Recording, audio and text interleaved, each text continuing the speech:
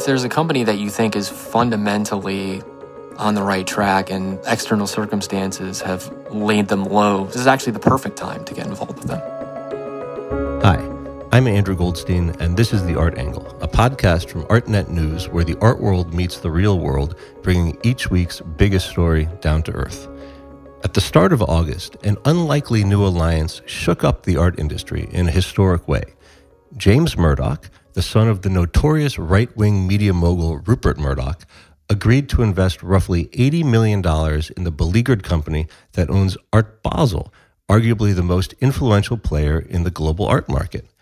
To talk about how a billionaire former executive at the company that brought us Fox News just became an art world power broker overnight, and why that might actually be a great thing, I'm very pleased to have ArtNet News art business editor Tim Schneider back on the podcast. Thanks very much for coming back on The Art Angle, Tim. Thanks for having me, Andrew. Okay, so something happened in a boardroom in Switzerland this past Monday that is really kind of a huge deal with implications for the entire next decade of the art industry. What happened there? What happened is that the MCH Group, which is the parent company of Art Basel, as some listeners probably know, the MCH Group held one of their extraordinary general meetings. Anything is possible at the extraordinary general meeting. But the thing that really matters here is that there was a vote on a major deal that was proposed by James Murdoch, officially through his investment vehicle. It's called Lupa Systems. And it represented an $80 million investment by Lupa Systems to become the, quote, anchor shareholder of the MCH Group. And the exact percentage that Lupa Systems will own at the end of this could be as much as 49%. So they won't be a majority owner, but they will potentially be as close as you can get. And in addition to that, Lupa Systems will get 3 seats on the MCH board of directors, one of which will be James Murdoch himself.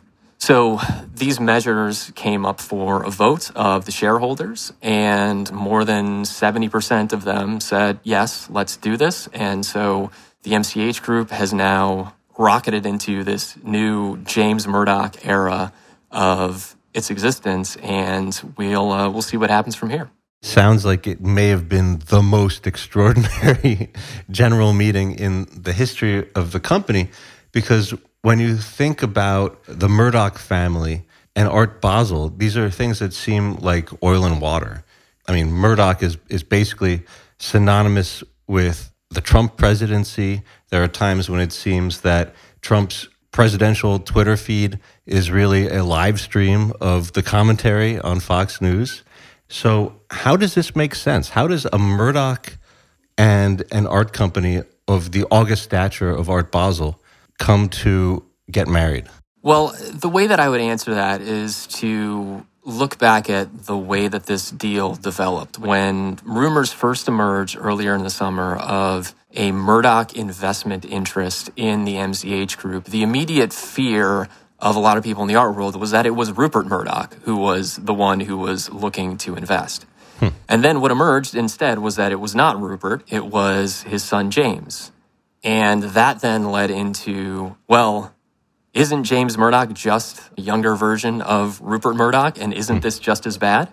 And the reality is somewhat different. At the same time, the MCH Group was in such a financial mess that really, even if it had been Rupert Murdoch who was trying to invest and not James, I think that there are people who would still have said, like, well, I hate this, but I can understand why they're thinking about it.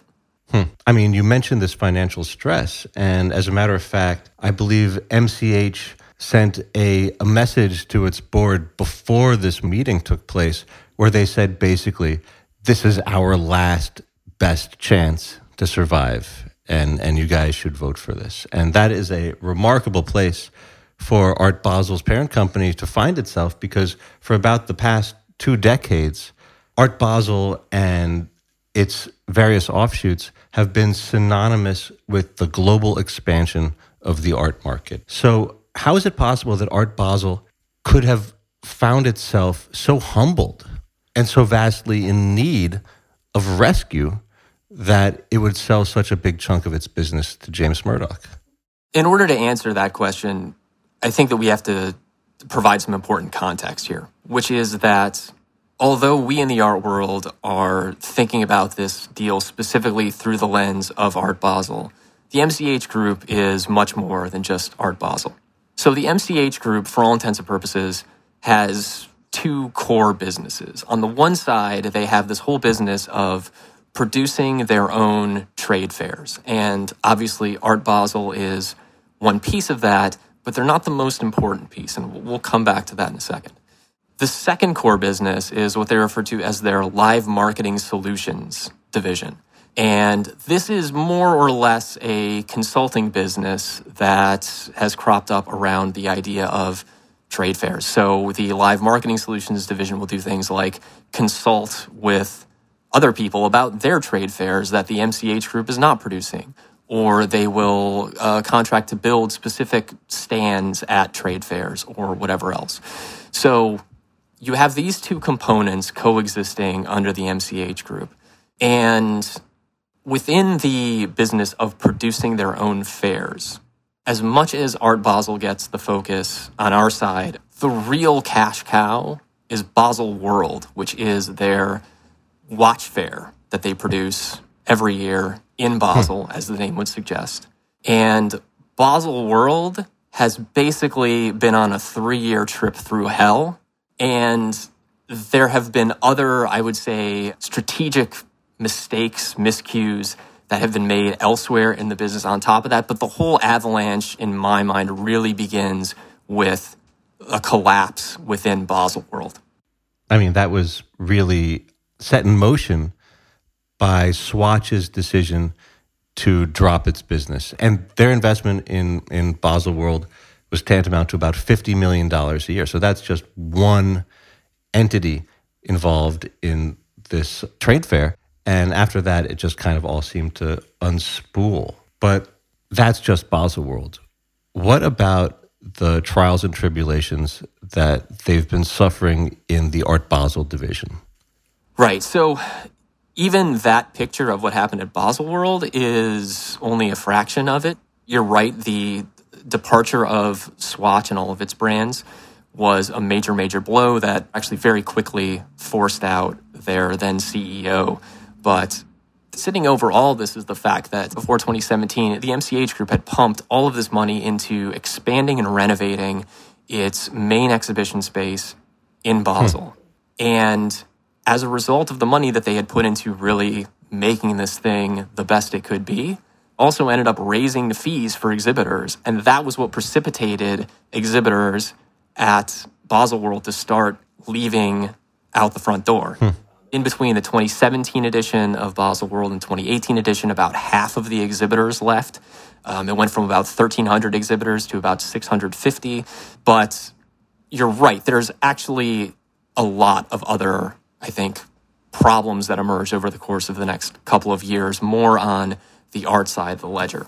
One of the ones that I think is important to talk about is that around 2017, the MCH Group made the strategic decision to pivot into regional art fairs. So smaller events that are not the global, everybody showing up from everywhere types of events that the 3 Art Basel editions are. And so MCH Group bought a majority stake in the India Art Fair and a minority stake in Art Dusseldorf. And they were going to launch a trade fair in Singapore called Art SG. And what happened was that in between announcing the strategy and embarking on it in 2017 and the fall of 2018, they basically came to the conclusion that they had to reverse course entirely.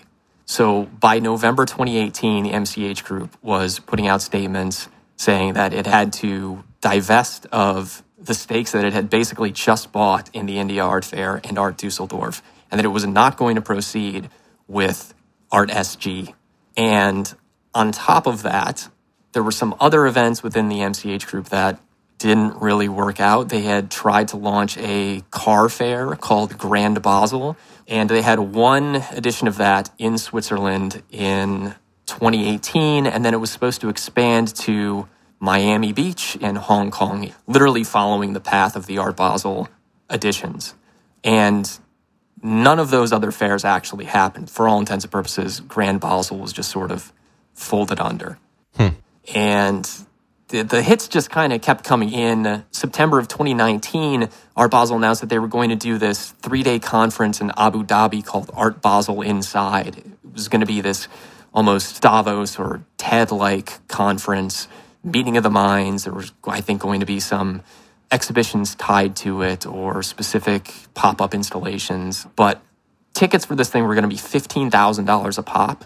And in between announcing it in September and late November, that got called off too. So when you look at all this stuff over the course of 2017 through 2019, you have this huge investment in reshaping this very important venue. Then you have the most important trade fair happening at that venue to start bleeding exhibitors left and right.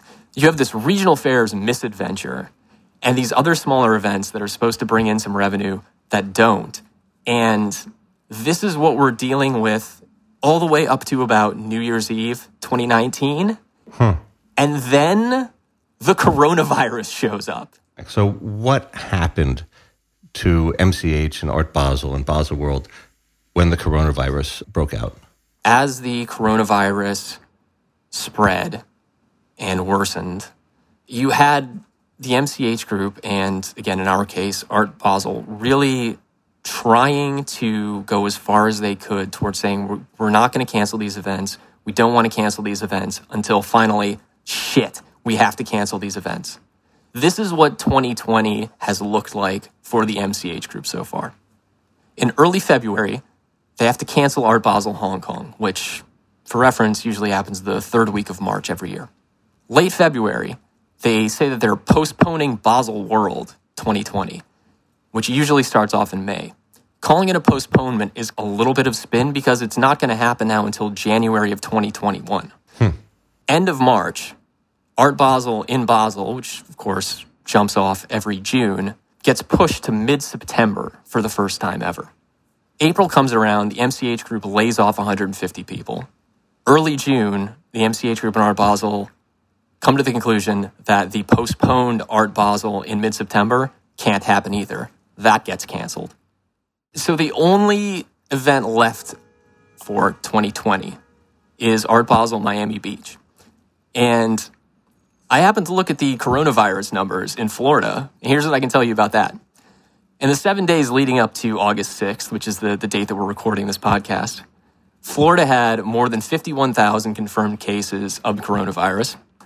And within the state of Florida, Miami-Dade County was the highest caseload by far of any other county. So things are not going well in Florida right now. I would even add to that in typical December in Miami at Art Basel, you're about as likely to catch a cold as you are to see a celebrity.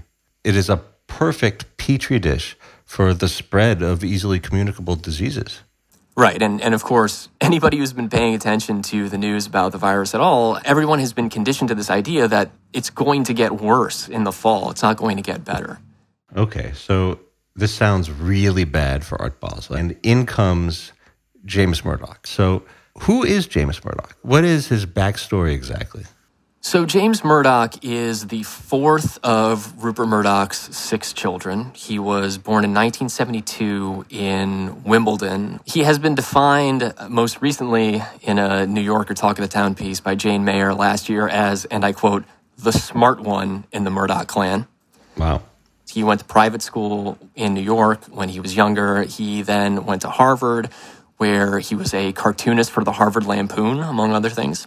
But he dropped out in 1994, moved back to New York, and started an independent hip-hop record label called Ruckus Records with a couple of his Harvard friends. And this seems like a great kind of breaking away moment, right? But in reality, what ends up happening is that News Corp comes in 1996 and buys Ruckus Records. So James almost forcibly gets brought into the family business at that point. And he is given a role in News Corp's digital and new media departments, which seems like a really exciting place to be in retrospect. But at that point, those were just not priorities within the company at all. It really reads like a situation where Rupert is saying, okay, James, I'm going to give you some young people stuff to play around with. Just don't make too much trouble. But what ends up happening is that James goes out and he makes some pretty savvy investments. I mean, he's not batting 1,000 on these things, but this ends up changing his trajectory within the News Corp empire. And then the next milestone on this journey, I think, is in 2000 when James is 27. He gets put in charge of Star Television, which is News Corp's Asian satellite TV provider. And at this point, Star Television is just a tire fire. They're allegedly losing as much as £100 million annually. And James gets thrust into this role, and he manages to turn the company around. And he does that by pivoting to India. And through investing really heavily in India, he manages to stabilize the company. And that move ends up catapulting him into the big leagues, so to speak. So he then gets ported over to where the real nexus of power is at that point in the News Corp empire, which is back in the UK.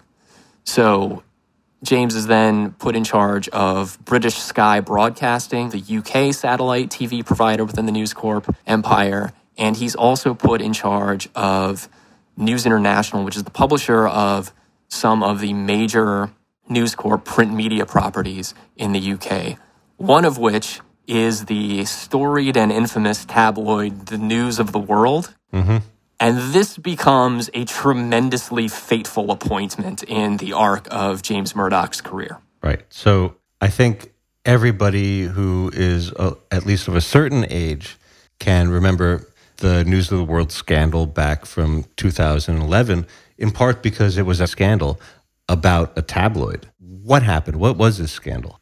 Okay, so we could probably do about 90 minutes just on the phone hacking scandal, and that's coming from me as somebody who, frankly, isn't even that fascinated with British tabloids or British celebrities.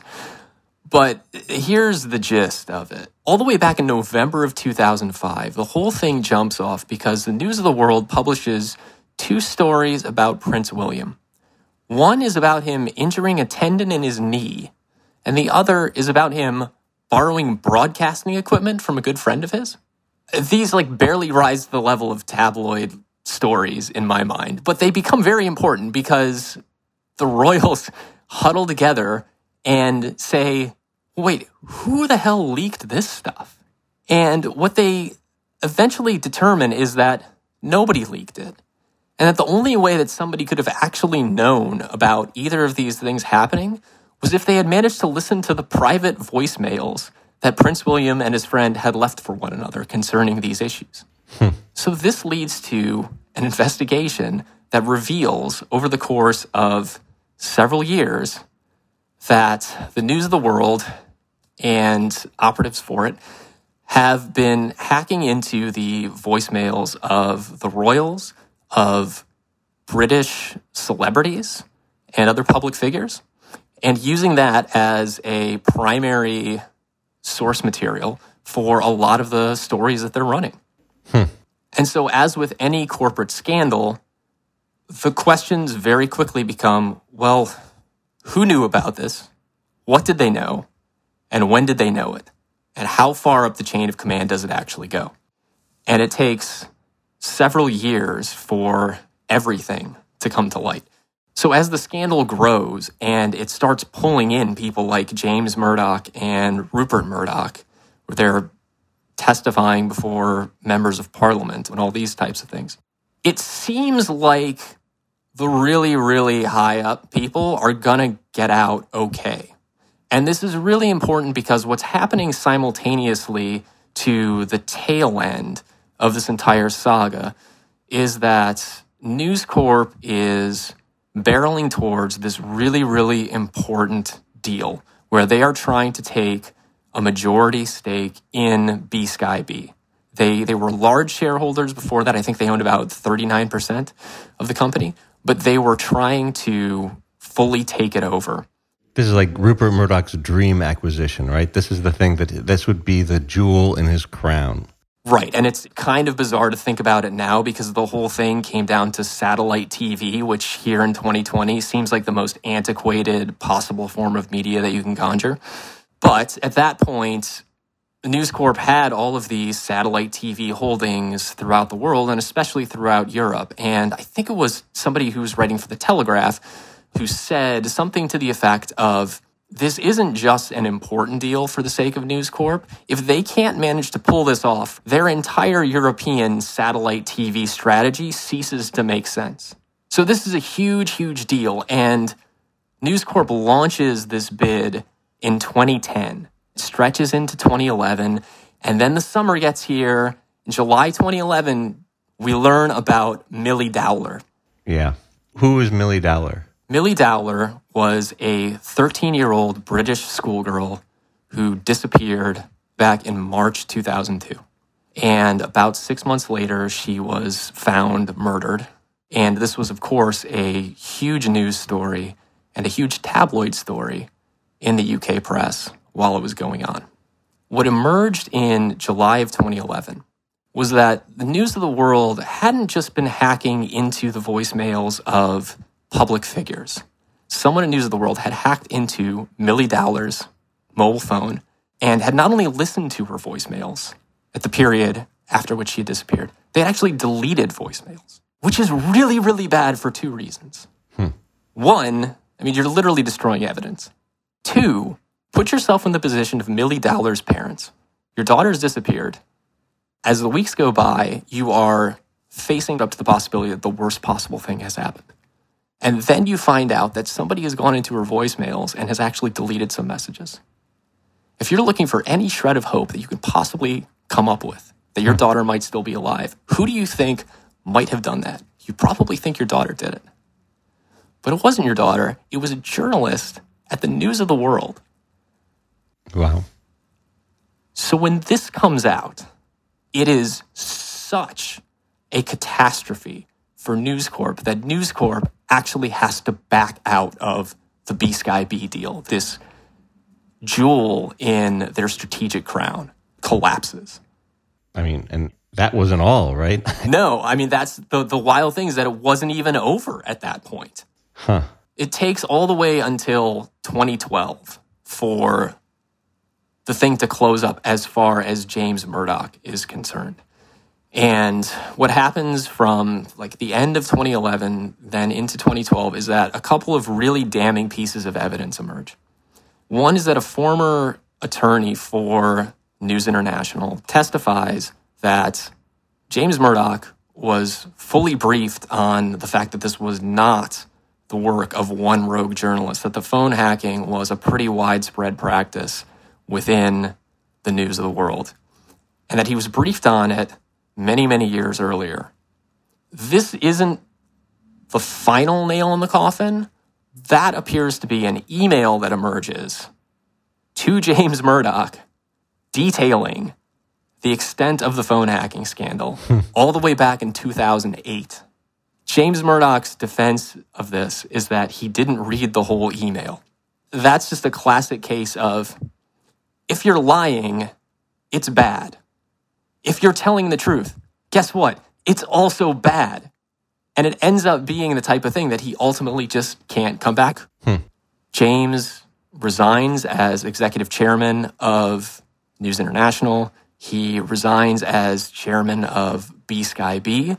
The only thing that he manages to retain is his title as COO at News Corp. But even there, he's reassigned. He's out of the print media properties entirely. And he kind of just disappears from the scene for a while. So where can James Murdoch go from there? Well, where James Murdoch goes from there, incidentally, is Hollywood. In 2013, News Corp spins off its TV and film assets into a new entity called 21st Century Fox. And News Corp itself at that point then is just print media. And James, apparently after the heat has died down a little bit, is given a seat on the board of both entities. And In 2014, he's named the co-CEO of 21st Century Fox. The following year, he becomes the sole CEO, and he starts doing things that are pretty smart, and like the company starts to succeed, and he goes on the comeback trail. He even manages to reclaim his chairmanship at B-Sky-B in 2017. And so it looks like this total corporate redemption story. If you're looking at it purely in terms of, was James able to make good on his talents and redeem himself in the eyes of his father, then yes, absolutely he was. So all of this ends up being kind of short-lived. 2018, Comcast comes in, they buy a majority stake in B-Sky-B, and James leaves after that. Then in 2019, Rupert finalizes this mega deal that has been built up over the course of the previous few years, which is that 21st Century Fox sells most of its entertainment assets to Disney for $71.3 billion. And this is more or less the moment when Rupert decides that he's going to hand off the company. And so Rupert gives control of Fox Corporation, which is really all the remaining media properties, mostly Fox News. He gives control of Fox Corporation, not to James, but to James's older brother, Lachlan. And of course, Lachlan Murdoch could be the subject of a totally different podcast because he's a fascinating character, this black sheep, tattooed, rides motorcycles, quit his father's company to go to Australia and kind of go his own way. And then the phone hacking scandal gives him the opening to be re-embraced, and he has very conservative leanings. I just want to point out here that this whole thing sounds a lot like Succession. I don't think that's accidental, is it? No, as probably many people listening to this podcast already know, the hugely successful HBO drama Succession is widely understood to be based on the Murdoch family drama. Should also mention at this point that the Jane Mayer New Yorker piece that I mentioned earlier is titled, "No, James Murdoch Doesn't Watch Succession." Which is kind of like saying that Trump doesn't read the New York Times. So this kind of becomes the new season. Lachlan now has his clutches around the throne of Murdoch. And what does James do next? As tempting as it is to frame this as James losing the succession battle, there is this question of whether or not he really wanted the role that Lachlan has. People close to James, always the most dubious of sources, but people from within James's circle have said that he never wanted the role at Fox Corporation, and that once negotiations between News Corp and Disney really got serious, he started lobbying Disney CEO Bob Iger for a prominent role at Disney. And that didn't transpire. And supposedly one of the reasons that Iger didn't want Murdoch to be a part of Disney was that he didn't want the Murdoch name associated with the company. It's not a very child-friendly name. Yeah, I mean, the idea of Mickey Mouse in a Make America Great Again hat is pretty jarring. And, of course, there are a lot of echoes here with what we were talking about at the very beginning of this episode in terms of the sheer association of the Murdoch name in an ostensibly liberal section of the arts being too much for people to handle. And in a way, James was living through some of the same thing when the bid was announced for the MCH group.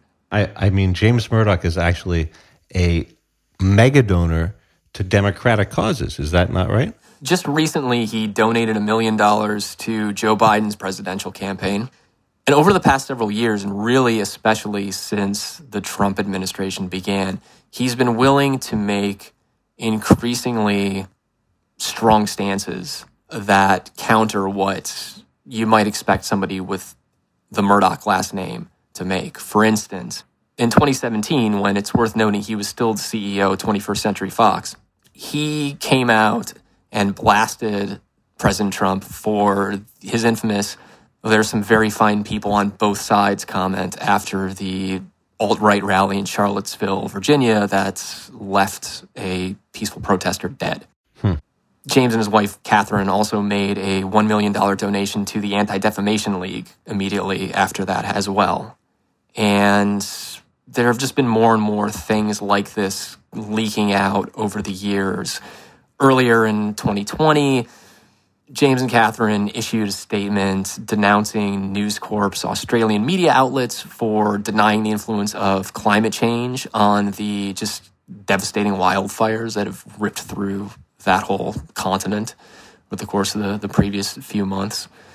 And insiders at News Corp and Fox, dating back to even earlier in James's tenure, have said that he was always at odds with the increasingly rightward tilt of the coverage. Once Roger Ailes was accused of several instances of sexual harassment of employees, James was apparently one of the people behind the scenes who was pushing for his father to finally jettison Ailes. There was actually one other really recent thing that happened that is relevant to all of this, which is that just a few days before the vote at the extraordinary general meeting, James resigned from the board of News Corp. So there are all these points where it starts to really look like the James Murdoch political stance is significantly different than the Rupert Murdoch political stance. I think that you could arguably say that one of the clearest places where this is evidenced is in his Quadrivium Foundation, which he founded with his wife to, quote, craft effective, practical, actionable, and ambitious policies domestically and abroad to fight illiberal populism, basically to fighting disinformation and fake news. Right, and Quadrivium isn't just focused on that. They have pumped a lot of money into trying to reverse climate change and amplify evidence-based solutions in science and health. They're working on expanding voting rights, all these kinds of things that, frankly, to me just seem like common sense centrist positions, but in the scope of what politics has become in 2020 seem like shining beacons of liberalism. You wrote a column a few weeks ago titled, Why Going to Business with James Murdoch Should Be a No-Brainer for Art Basel and the MCH Group. Why on earth, though, would James Murdoch want to get involved with Art Basel right now at this point when it is such a damaged and limping company? If there's a company that you think is fundamentally on the right track and external circumstances have laid them low, this is actually the perfect time to get involved with them. And I don't think it's just a pure value play. If you start to look at what Lupa Systems was already invested in prior to the announcement of the MCH Group deal, it makes a lot of sense as to how they might fit in, especially if MCH Group makes some substantial but sensible changes. What kind of changes are you talking about? If you look at Lupa Systems' portfolio, their current positions prior to the MCH Group deal really break out into three particular areas. One is media, one is tech, and the last is environmental sustainability.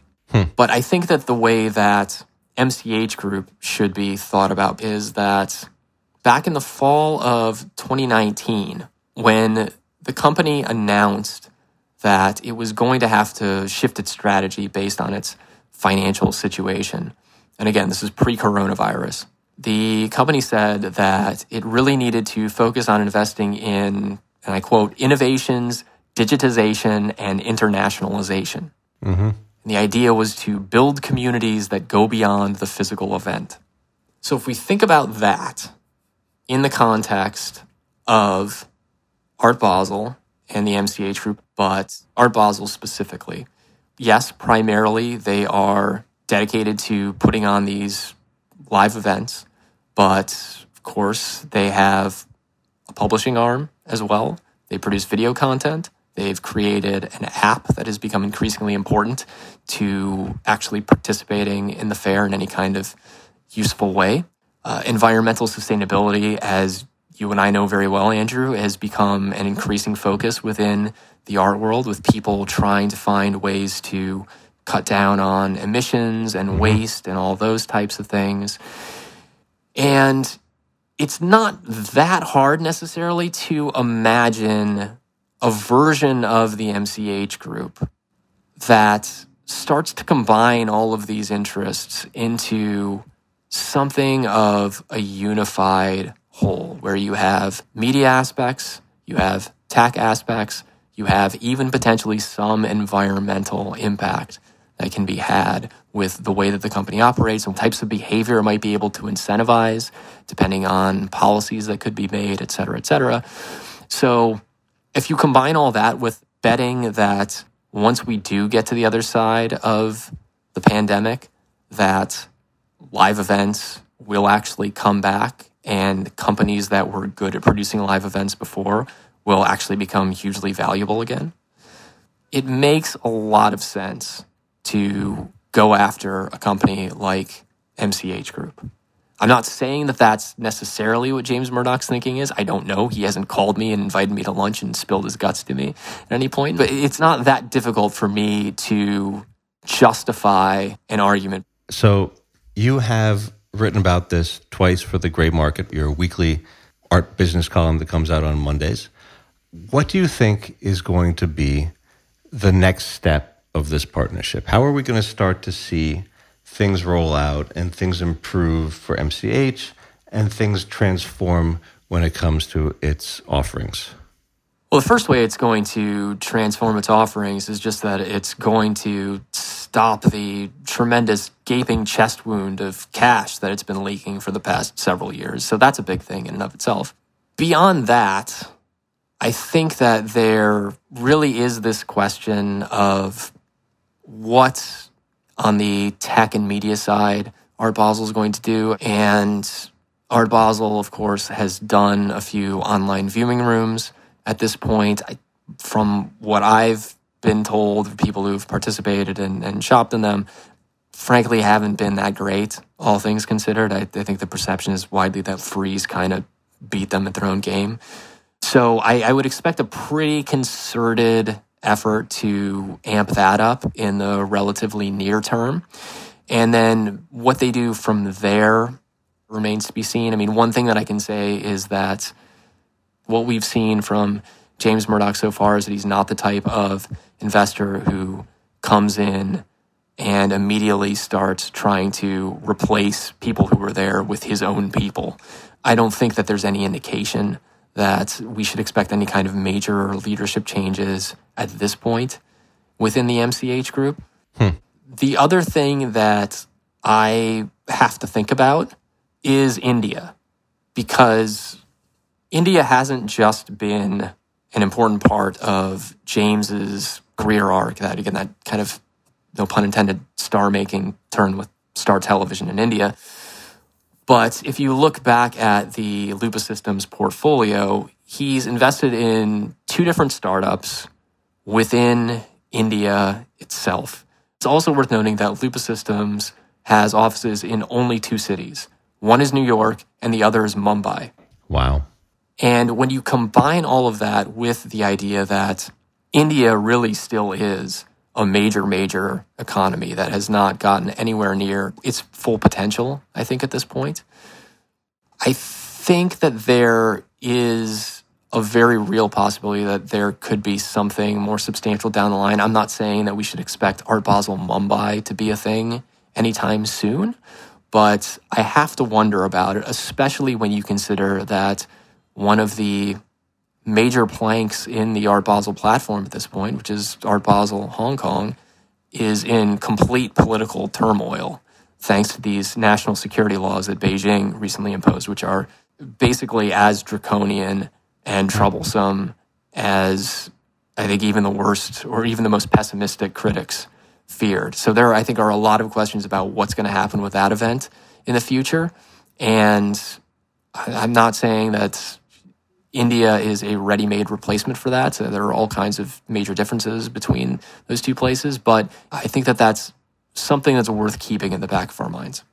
I, for one, really do hope that they start an Art Basel Mumbai, and I hope to see you there in the not-too-distant future, Tim. So thanks very much for coming back on the show. It's always such a pleasure to have you. Hey, thanks for having me. Well, that's it for this week's episode of The Art Angle. If you like what you heard, you can subscribe to the show on Apple Podcasts, Spotify, or wherever else you get your podcasts. Also, take a moment to rate and review us. It will help other listeners discover what we're doing. The Art Angle is produced by Tim Schneider and Caroline Goldstein and edited by Nick Long. Thanks for listening, and see you next week.